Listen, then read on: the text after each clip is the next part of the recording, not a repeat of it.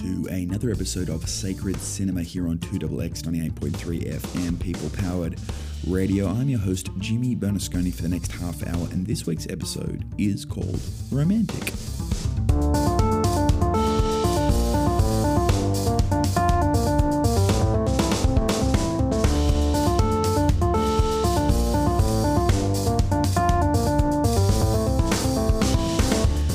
The last couple of weeks, with a sort of a special episode, I suppose, in between, we've been talking about Richard Linklater's Before trilogy and specifically centered our conversations on ideas around the role of other people in contemplating our place in the world and sort of what pair bonding can and can't do and the right kind of pair bonding that we should engage in and when it goes too far and when it doesn't go far enough, blah, blah, blah. And I think this week's episode, which we're going to center on the idea of romance, things being romantic, what is romanticism, I think kind of sums up all of those episodes nicely. And I think it's been, some of them might have been a bit vague, a bit profound. And I think it all sort of comes down to this week where we're talking about, well, what is romance? That's sort of at the core of these romantic bonds. What is it, and what is its role? What's the role that it plays in gelling two people together in a sort of peaceful and harmonic and kind of positive and enjoyable way, rather than sort of some of the more kind of I don't mean to say purely pessimistic, but kind of chaotic, or some of the conversations have been a little bit dark and dreary, I suppose, a little bit, and this we're going to try and reconcile some of the issues that we've brought up in those last couple of weeks. So I hope you've bared with us over the last couple of weeks in chatting about these concepts regarding people and interpersonal relationships and that sort of thing. But I should say from the very beginning, this is a show where we talk about film and cinema, and if you're doing anything sort of in the arts or in the cultural arena and you're using the word romance or romantic, you best be careful not to use it in the wrong sense, because it's a very charged term in that context, right? The word romance or romantic or romanticism or even Roman, they all kind of have a very specific, but they're all sort of related, specific meaning. And I think we should sort of set this thing out a little bit better at the beginning of today's show, just so it's clear to everyone what we're talking about when we're talking about certain things. So drawing from Jane Neller's book on German romanticism, we're not going to specifically center on German romanticism, but romanticism in general. She talks about how the etymology of the word romantic can be traced to the old French romance, which referred to the vernacular Romance languages such as Italian, French, Spanish, etc., which were developed from Latin. Hence they've been called Romance languages, and subsequently tales of chivalry, mostly written in those Romance languages, came to be known as medieval romance or roman. And then later, the authors of the Middle Ages and the Renaissance, such as Dante or Shakespeare, when they were abandoning sort of classical forms in their work, they were sort of seen as the inventors of a romantic kind of fantastical style. And then in the 18th century, you've got the semantic field of the word romantic in common English usage, which expanded to include things like the picturesque or the fanciful and the fantastic. And so when we use the word romantic this week, we're using a very broad brush. We're kind of talking about all of the through lines that run through all of those concepts and movements, sort of like the elements that are the core of all of those ideas, not just random concepts that sort of show up in each of the films we're going to be talking about, but kind of these through lines of emotions, particularly insofar as they differ to thoughts and logic and rationality and a human analysis, and particularly the emotion of love, which is kind of often the deepest emotion. And then in mixed in with that is sort of nature. Trusting one's gut and things that occur naturally, sort of independent of human thought, independent of human constructs and human institutions. And that sort of flows into this idea of the limits of human perception, the limits of human knowledge, the limits of artificiality. And then that also leads into this sort of embrace of what's mysterious, which will also sort of play into Gothic ideas, which we're not really going to talk about today, but we will also talk about them in a few later weeks running off from this week's episode. So sort of in this swirling kind of concoction of emotion and natural instinct and the limits of cognition, the limits of artificial constructs, the limits of coming up with ideas that will fix the world, and rather kind of the idea of like rolling with one's emotions in life, letting one's emotions take over and seeing the beauty in that. That's kind of what we mean when we talk about things being romantic. But I think we'll be better at explaining that in actually talking about the films this week. The first film we're going to talk about is Jane Campion's 2009 film Bright Star, starring Australian Abby Cordish. Shout out to you, Abs. We're then going to move on to Grizzly Man, directed by Werner Herzog, 2002. And then we're going to finish off, of course, with Richard Linklater's third film in the Before trilogy, and that would be Before Midnight. But let's kick things off now with Bright Star. So if you don't know much about this one, it came out in 2009. I remember when it came out, it was kind of a big film, but not many people have probably talked about it since. It was at Cannes, and it was nominated for Best Costume Design at the Oscars. But I was really drawn to this film this week just because it's clearly a film that wants to celebrate romanticism, kind of in every sense of the word, because it centres on the relationship between Fanny Brawne and famous English poet John Keats, who was a famous romantic poet.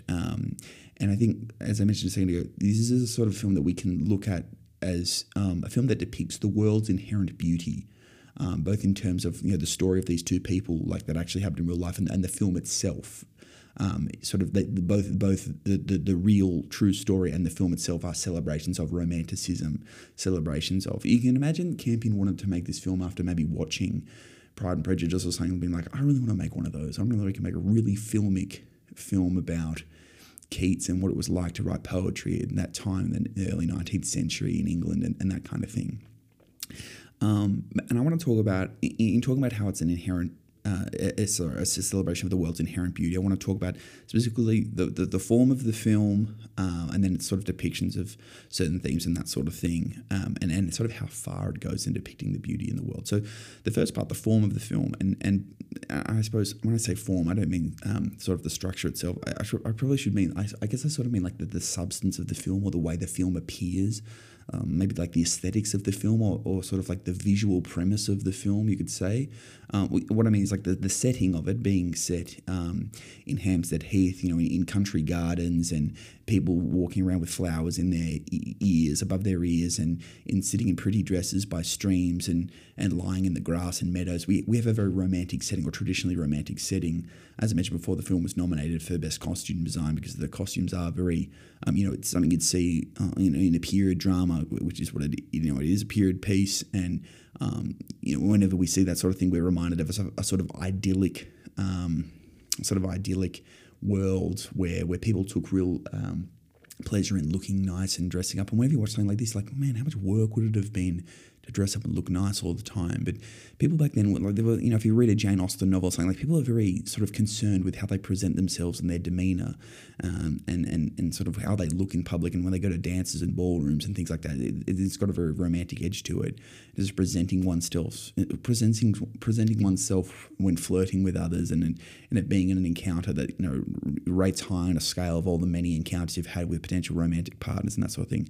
And then also, I think the film being about John Keats, who was a famous romantic poet, and in both senses, he was a romantic poet in the sense of he was a poet during the Romantic period, but also his poems are romantic in the sense that a lot of them are about love and loving people and loving people and that sort of thing. The film is romantic in both those senses as well. But getting deeper into the film and how it sort of depicts sort of the ever-presence, how beauty has this sort of ever-presence, that love in the natural world is sort of omnipresent, I think is certainly captured in the scene where Fanny is trying to get lessons on how to understand poetry from John. And she's like, I don't really understand poetry. How does poetry work? It's like that classic conversation that people often have about poetry or about art and paintings and that sort of thing. And she's like, I don't understand. I don't know how to get the inherent meaning. I never understand what's going on. He says, look, and I'll actually quote him directly here because I think it sort of sums up the whole film quite nicely. He says, a poem needs understanding through the senses, as opposed to the cognition. Right? The point of diving in a lake is not immediately to swim to the shore, right? It's not immediately in the case of a poem, it's not to immediately find the meaning behind the word. Like, it's not a code. You see, but the point of diving in a lake is not immediately to swim to the shore, but to be in the lake, to luxuriate in the sensation of water. You do not work out you do not work the lake out. It is an experience beyond thought. And I think that sort of sums up the romantic period and romanticism itself, is that you don't use too much of your head to figure out the person, to figure out what's going on. You let your heart take over. You let your gut and emotions take over. You let them lead the way. You let the experience. And there's this real sort of motif of fluidity, not just because it's in a lake, but the idea of, it's in the process of doing rather than the goal, the achievement of where you arrive at. And then we've spoken about this in weeks past. That's certainly a motif that runs through the Before trilogy as well, of particularly Celine's characters constantly talking about progress being much important than actually getting to point B. It's the journey along the way. And that's very romantic in its idea. It's the doing, it's the loving, it's the moment. It's the figuring out, letting the heart doing the figuring out rather than letting the head do it. And in how much this film kind of fetishizes, or in how much the characters sort of fetishize those ideas around romance and romanticism, I think this allure that love has, this allure that romanticizing has, in terms of how alluring it is for human beings, I should say, that beauty that we project onto love extends to tragedy, extends to finding beauty in tragedy. That's how much we love it. We love love and we love romance so much that when tragedy occurs, we still find something beautiful in it. We still find something heart-wrenching. And, think about how you sometimes put on a sad song because it makes you feel good somehow.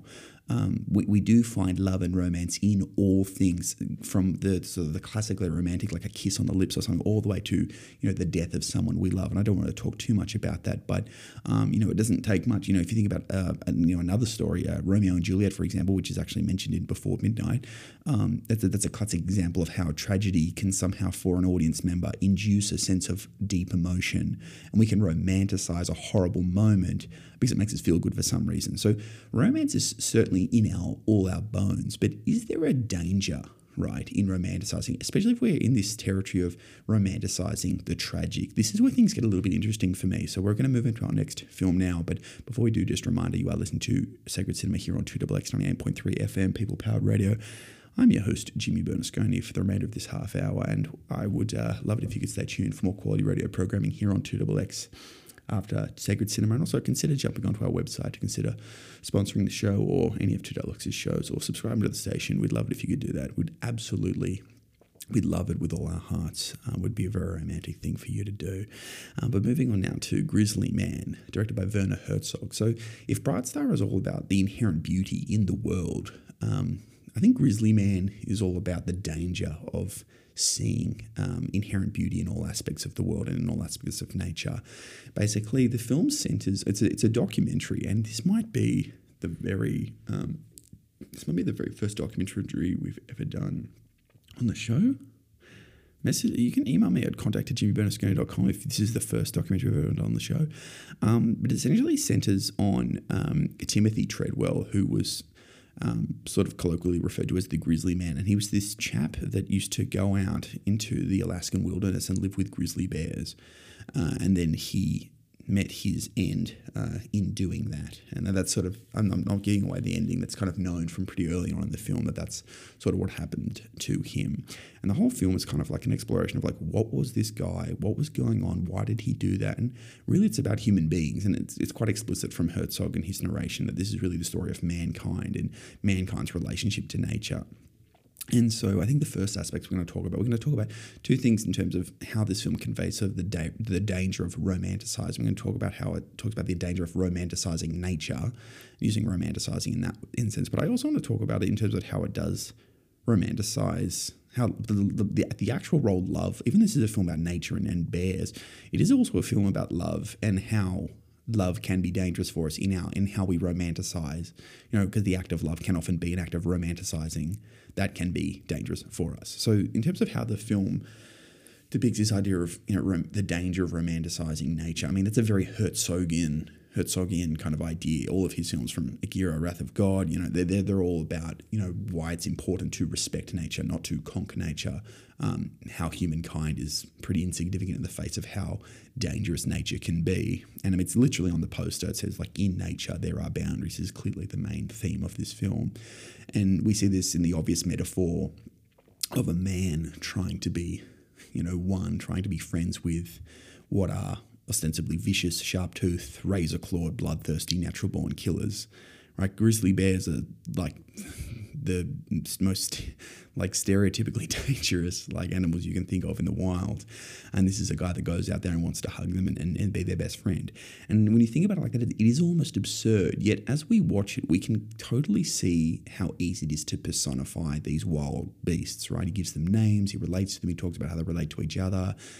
He certainly draws parallels between their societies and human societies in a way, not in a deliberate artistic sense. Treadwell is a little bit of just a guy who loves bears, but when we're watching it, and it's like when you watch any kind of documentary, you can't help but ascribe like personality to these animals. I remember when I was at the zoo at Dubbo a couple of months ago, I was looking at the lions. I was like, they remind me of people, even though they haven't got nearly the slightest sense of human morality. But anyway, and I think this is really well conveyed. The absurdity of that is, they talk about Timothy when they talk to his parents, how they have his childhood teddy bear there, and like this, it's one of those weird sort of coincidences, one of those sort of beautiful connections there, where you're like, human beings, we do that a lot. Like we take something like a vicious grizzly bear and we turn it into a childhood plaything, which is such an absurd act of subversion, yet we all do it, and it's so relatable because they're fuzzy or something. We as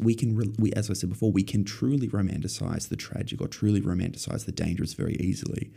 And throughout the film, Herzog refers to this kind of invisible line that Treadwell saw between the human world and the animal world.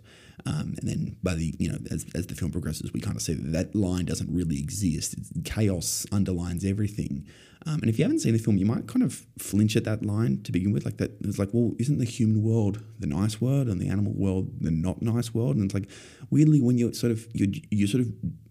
the film sort of induces this reaction from where you also kind of start to think of the animal world as the nice, natural, green and beautiful freshwater world, and the human world's the disgusting, gross one. But then when you think about it, it's kind of sometimes the other way around, depending on how you conceive it.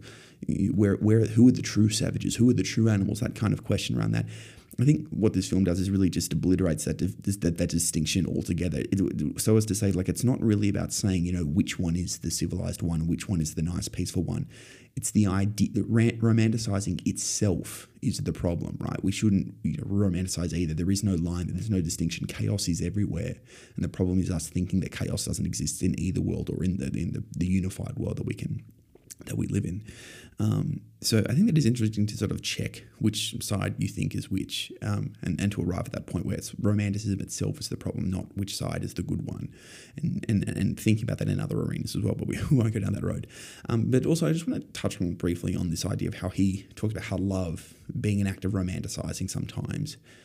And I say that specifically because I'm going to talk about this a little bit further in a second, but how the act of romanticizing, particularly in the arena of love, is in and of itself dangerous. And this, even though this is a film about nature, it's certainly still a film about love, and it's certainly relevant to stories about. It's certainly relevant to questions around lowercase r romance, in the sense that Treadwell constantly speaks about his love for the animals. Like he refers to it as, like he explicitly refers to loving the animals, and when he plays with them. He sort of does it in a very cutesy voice, and you can't help but think as well, knowing that people come from all walks of life, that maybe he did have some kind of a sexual relationship with, not specifically with the animals, but maybe in his head, or he kind of wished to maybe do that, because that's not unheard of. Some people are like that. And sort of that says something about his psychological situation where he was at, and who he was as a guy, but also, in seeing him as this sort of microcosmic version of humankind. When we romanticize, are there deficiencies elsewhere that we're making up for when we romanticize certain things? Like if someone is romanticizing a grizzly bear that wants to eat you alive, what deficiency in your normal life do you have that induces you to think that that's something that's appropriate and is going to be good for you? And I think when we find out about what his actual love life was like in the real world, you start to realize maybe why he was the way he was, and why he was drawn to seeing nature and seeing the animal world, or even constructing this animal world in the first place, knowing that the real world wasn't really for him, and that he was lacking in certain areas there, and he was drawn to certain things and became sort of maybe a bad romantic in one world and a good romantic in the other. But I think at this point we're kind of getting to a point where we're kind of implying that we shouldn't ever engage in romantic life and that we should dispose romance altogether. But I don't want us to leave today's show thinking that, of course not. Let's try and reconcile this contradiction here. Look, is there a way that we can kind of reconcile our love of romance, our love of love, and also the danger of romanticizing? Well, at this point, let's move on to our final film for today's conversation. That would be Before Midnight, directed by Richard Linklater. That's the third film of the Before trilogy, the first two we've already been speaking about on the show. And this is the one where we fast forward through Jesse and Celine's life and their holidaying in Greece with their two girls, and Jesse's son with his former wife is there at the very beginning.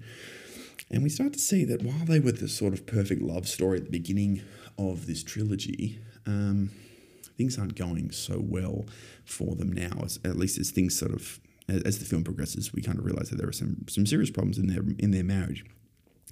And I want to talk about this one in terms of how it conveys this idea of obtaining true romance without pure romance. So it's a bit like obtaining true romance sans pure romance. And what do we mean by pure romance, or what do we mean by stereotypical romance, let's say, or capital R romance? Well, the whole trilogy kind of boils down to this film, right? And I think if you were to sum up the trilogy in one sentence, you kind of say that it's like, what would happen if you were a party to the world's greatest stereotypically romantic love affair? And I think what the film is kind of saying is that even the most stereotypically romantic love affair, the most romantic romance you can imagine, that one would still result in some degree of failure by the time you reach middle age. And that says something about human love and relationships and that sort of thing. But it's not a totally pessimistic film. But let's unpack why. So, as we've discussed recently on the show, bonds between people are destined to be charged and to have friction. And it's sort of like friction is the destiny of every relationship, which, friction is what creates fire, right? And it's almost like, the last couple of weeks, I think we've sort of got to this point where we're sort of saying that, like, when you have friction, which creates the fire in a relationship, you can either see that fire as fiery passion, kind of like Latin, like, oh yeah, baby, caliente, fire of passion, or you can see it as the fire that's going to burn down your house and destroy your life. And I think that there's a particular scene in this film that really strikes me as interesting, particularly because it's kind of like the first scene in the whole trilogy where it's not a conversation between Jesse and Celine. It's the lunch table scene where you've got Jesse and Celine. You've got the Greek couple sitting across from them of similar ages, they're friends. And then on one end of the table, you've got the young, beautiful couple. On the other end of the table, you've got the old couple who aren't even together. You've got like an old man and an old woman who are just sort of friends, and they both separately have other partners, but they're not there. And it kind of shows us like the spectrum of relationships and kind of the classic trends you see in relationships where, when people are young, they're beautiful and sexy and fit and energetic, and then when they're old, they kind of, don't move as fast. They talk a bit slower, but they seem to be a bit calmer. They kind of know what life's all about. And then in the middle, you've got these two middle-aged couples, and it's almost like there's two of them, almost to say that like one of them is the weirdly open and the one, obviously the Latin Greek one, they're weirdly open and they kind of embrace each other and their own flaws in that kind of playful, jokey way where they kind of like joke about dumping each other and leaving each other for younger people because they joke about it, you kind of think it's okay, like they're not actually going to do it, and they've got a really healthy relationship with their monogamy and what it really is in reality, and they've come to love the relationship for everything it is and isn't, and in embracing their deficiency, that's actually how they bring themselves together better, and in understanding how they're not so attracted to each other as they once was, that actually weirdly makes them more attracted to each other because of that bond that they form. And on the other end of the table, across that, you've got Jesse and Celine, who, as I said, sort of are on the brink, in their relationship. And interestingly, from this scene, we go straight to the scene where Jesse and Celine are walking off to this hotel room, which is where, the climax of the whole trilogy sort of takes place. And I think what's particularly interesting about it is that they're invited to that hotel by that Greek couple, in that the Greek couple have actually been there before. It's also just talking about it now. The fact that they're Greek, I like it's got like this kind of ancient classical element to it, like fundamental, like back to the basics, back to the original ideas around love. And anyway, I'm going down a rabbit hole there, but I just think it's interesting, like the fact that this scene takes place in a hotel room that they were invited to by the Greek couple. It sort of indicates that when they get to that room, they're being invited into that world that Greek couple live in. They're being invited into their home. And it's like, how do they adapt in that arena? Are they able to thrive in it, or do they fall apart? Are they unable to exist in that realm, let's say?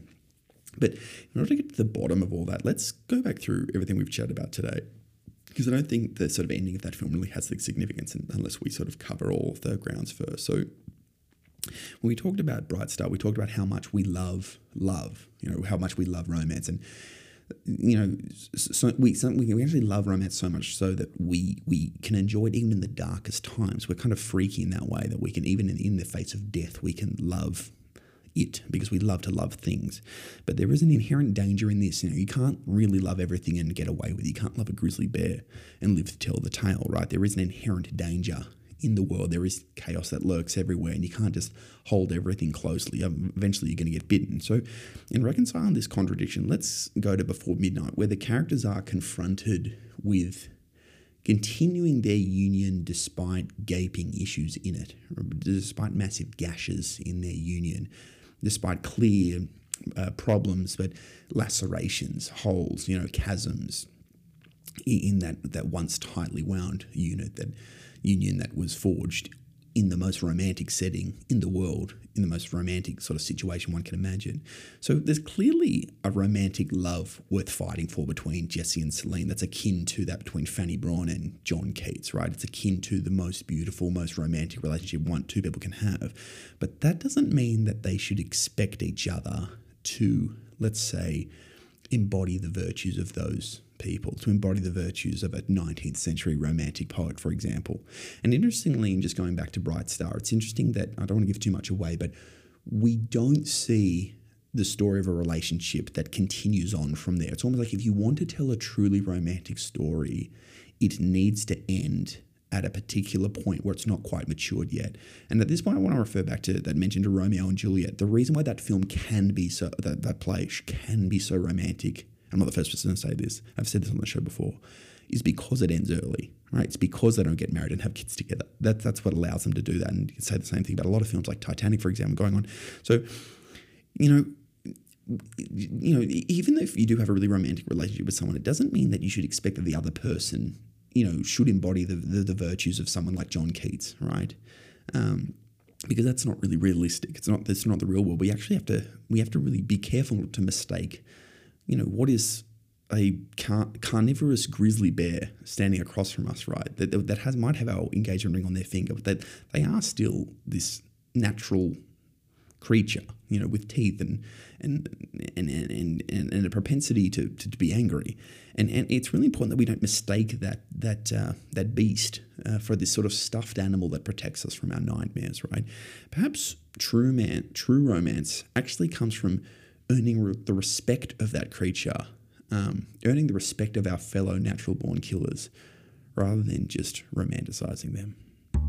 Well, that's all we've got time for on this week's episode of Sacred Cinema here on 2XX 98.3 FM, People-Powered Radio. Thank you so much for joining us here on Sacred Cinema, and please stay tuned for more quality radio programs here on 2XX, or jump onto our website to consider listening there, or subscribing to the station, or sponsoring any of our shows. Would be very much appreciated, guys. But until next week, thanks so much for tuning in, and we'll see you again very soon. Cheers.